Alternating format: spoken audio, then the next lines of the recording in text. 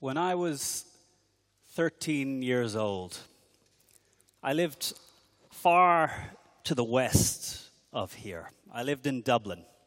And when I was 13 years old, it was Christmas time, and I was at my parents' house.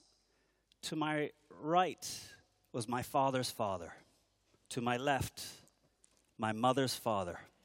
And I remember age 13, that Christmas, my father's father looked down at me, and he said to me, "Conor, success is earning more than your father."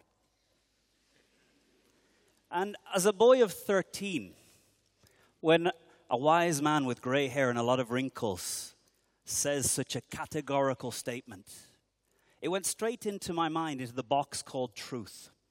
Things accepted. I won't search more for the answer. Success is defined. I can go on, deal with other things. That's not the message for success I'm here to share with you. But that was planted in my brain, and it took me a long time to get it out. At the age of 14, I left Ireland. My father's job moved to Chicago. I left a world where they knew who I was, where I seemed cool in school, to a world where my clothes were different. I spoke the same language, but they didn't understand a word. And I saw a different way of viewing the world. I met teachers that had a different belief about what human potential is. In reality, my friends at school in Ireland, if their father was a carpenter, their wish was to follow on. If their father was a bus driver, that was most likely what the son believed they would grow up to do. When I moved to Chicago, age 14, I was blown away by the belief that these children had over what one human life could do to affect our world. And I met a teacher who changed my life. He taught biology, but the core of his class had nothing to do with the textbook of biology. There's one anecdote I remember very clearly. It was early in the term. I was still the new guy in class. We'd handed in a homework. And Mr. Matz, biology teacher, on the Monday was giving back the homeworks. And he was going down the aisles. And American high school looks just like the movies. So it really did look just like the movies. Mr. Matz was coming down the aisle and putting our homework on each table. And when he reached to my table, he put the page, and as he moved on, I took it and I turned it over. And at the top of this homework, he had written 11 out of 10. 11 out of 10. As a boy from Ireland, looking at this, I knew that he had made a mistake. I knew that there don't exist 11s out of 10. I knew that I needed to go and let Mr. Matz know of this grave mistake. I was worried about how the school grading system would cope with such an error. But it took me all the way through Monday, all the way through Tuesday. It was probably Wednesday that I got up the courage at a moment in class to walk up to Mr. Matt's desk. And I walked up with this rare 11 out of 10 homework. And I approached Mr. Matz and I said, "Mr. Matz, I think you've made a mistake. It's out of 10 and you've given me 11. And Mr. Matz in this moment looked me straight into the eye and he said, 10 was for the best I had expected. What you have done goes far beyond what I expected for this homework. This is not a mistake. You deserve 11. And this messed with my mind. I, at the age of 14, had school sorted. It was figured out. You figure out what the rules are, you meet them, and you get your grade sufficient to carry on. And this just left me messed up. There's a grade beyond an A. In fact, The A is arbitrary. It's somebody else's idea. It doesn't mean I have to stop there. And this is the school system that I lived in the US. And these were the kids that were around me. For 30 years, the US has doubled the GDP growth rate of Europe. And there's times when they say it's got to do with it's a bigger economy, 300 million people. There's times that they say it's one language to sell to all of these people. In Europe, we have to speak new languages to cross 200 miles. But I believe all of that growth is held in the belief that teachers give in to kids at school. If I live in Barcelona, and if I was to stand up on a stage like this in Barcelona and say, I have an idea, I've found a niche that is unserved. There is no website yet selling food for beaver owners. I would get about that reaction. What an idiot. Where did you come with this? But I guarantee, if I stood up on a stage in Chicago or New York, there's a few people going, he's right. There is no website selling to beaver owners. And I'd probably learn a lesson pretty quickly. There's a good reason why there's no website. But I'd have built a website. I'd have tried. I'd have spoken to a few people. I'd have discovered that it's hard to find beaver owners. And maybe I'd switch. In the USA, in the southern United States, we have the Rocky Mountains and an area at the south of the USA called the Great Plains. And the Rocky Mountains are the Great Rocky Mountains. And of course, being USA, these are called the Great Plains. And in the Great Plains, there aren't just storms. There are great storms. And these great storms start over the Atlantic Ocean, and they move always to the west. And in the Great Plains, there are two huge herds of animal. There are the buffalo. Buffalo have evolved for millions of years to be perfectly adapted to this part of the world. 400 years ago, another animal was brought. 400 years ago, the Europeans, as they settled, they brought with them another animal, the cow. And on these Great Plains, what you see are great herds of buffalo mixed with great herds of cow. The cows are not adapted.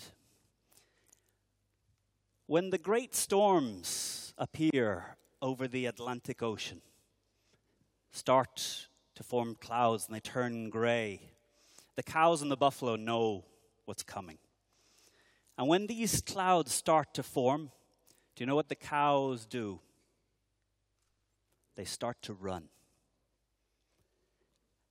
Anyone who's ever seen a cow run knows it is not a fast nor graceful process. These clouds, the black clouds, the cows know what's coming, pain. And the clouds start to form, the cows start to run. The clouds keep moving, the cows keep running.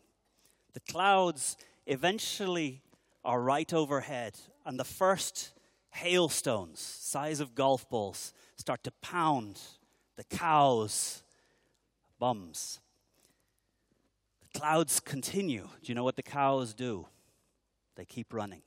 And anyone with a little bit of physics will see that by keeping running while the clouds move overhead, they extend the pain to the maximum possible. What do the buffalo do while these cows are running? What do the buffalo do? So the buffalo sees the cloud forming over the ocean. The buffalo, they eat grass. The clouds start to get dark and black and they begin their move. The cows are running. The buffalo eat grass. The clouds are now coming close. All the cows have run into the distance. the buffalo eating grass. But when the first hailstone hits the first buffalo, the buffalo as a huge herd turn, face into the storm and run directly into the storm, charging through the storm, reducing the pain to the minimum possible. When I give seminars, when I teach, I see in the audience what I call buffalo hearts. When I'm teaching, usually it's the front rows, and in the back, we have to encourage some of those cow hearts to take on a buffalo heart courage. But I can see in this hall, and I've seen how you reacted to the music, how you've reacted to the other speakers. This is a hall full of buffalo courage. I do not see cows as I stare into the faces. There's no moo. Courage. Courage. Aristotle said courage is the first virtue, because without it, no other virtues stand. Without courage to trust, without courage to give your kid the opportunity to try something, without courage to say that you've been wrong, without courage to give someone else the possibility to fail, to grow, without the courage that Serge talked about of his teacher to throw him into the middle of the pool. It takes courage to push others to take a risk they wouldn't do themselves. It takes courage to play as a musician up here on the stage. It takes courage when Misha came out and played violin in front of us. So courage is the first virtue. But it's an easy thing to talk about courage. It's an easy thing for me to stand up here and talk about courage, although I can guarantee it's much nicer just down here than standing up. But life is guaranteed to give you blows. This is the guarantee of life. Just when you've got everything in balance, a blow is guaranteed. And 5 years ago, I was an entrepreneur with a successful company. And in August of 2008, Lehman Brothers went down. September was not a good month for my business. October was a terrible month. And courage in those times was a lot harder. I remember Ken Blanchard, the author of The 1 Minute Manager, came to Barcelona in October of 2008. And he spoke to 40 entrepreneurs. And his talk, 3 things that leaders must do in times of crisis. We've heard those messages. Leaders, beacon of hope. Leaders, maintain optimism. Leaders, maintain people connected. And after this speech, I had the opportunity to have lunch with Ken Blanchard. And his speech I agreed with. And his speech, while I was listening, I was thinking, 29 days every month, I wake up in the morning and I go into the office and I can be a beacon of hope. 29 days out of every 30, I wake up and I feel optimistic. And I feel like looking at people and saying, how are you? And listening. And I had Ken Blanchard just in front of me in the meal. And at a pause, I looked at him and I said, Ken, you lead a company of 450 people. You've given a wonderful talk on what leadership is in times of crisis. I get that. I know what that looks like. I know how to do it. But Ken, does it ever happen to you that you wake up one morning and it's somebody else's turn? It's not my turn. It's somebody else's turn today. I pushed yesterday, the day before, the whole week. I've pushed for a whole month. It's time for someone else just to push for a day. I'll be back tomorrow. And Ken He was 83 at the time, and I remember he was sat just in front of me. And as I said to Ken, have you ever had this day? He leant back, a bit like Yoda from Star Wars. He looked me in the eyes, and he said, start the day slowly. And he said, when he wakes up in the morning, when Ken Blanchard, 83 years old, global success, when he wakes up in the morning, before the alarm gets him out of his bed, before he checks his mobile, before he grabs his email to check, he sits on the edge of the bed, and first he puts his hands, palms down, on his legs, and he listens. He listens to the noise in his head. He listens to his body, pain in the shoulder, sore, a bit more here than should be. And he listens. What people are running through my head? What was in my dreams? Just listening.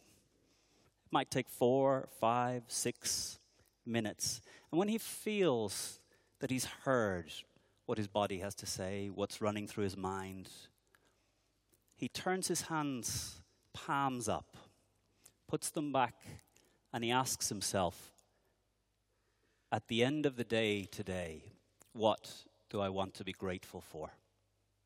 And he waits. And when the answer comes, he gets up. An email takes over, and the phone takes over, and the things of the day take over. But he said, with those 10 minutes, starting the day slowly, he connects back to why being a beacon of hope, why looking people in the eyes and seeing how they really are feeling behind the words that they're saying. And when he told me that, I thought, this is it every morning. Next morning, what do you think happened? Alarm went, snooze. Alarm went again, snooze. Now urgent, running. Even today, I rarely manage more than 1 or 2 days in any given week. But I guarantee, when you wake up and it's not today, it's 1 day out of 30 that today it's someone else's turn, that inside yourself you just don't find the energy, this recipe that Ken Blanchard gave to me of just sitting and listening to yourself, and when you've heard yourself, taking a moment to ask yourself that one question. At the end of the day today, what do I want to be grateful for? Oh, courage. It's not an easy thing. And Nick and the orchestra chose the next piece of music because Chopin, more than almost any conductor, was courageous.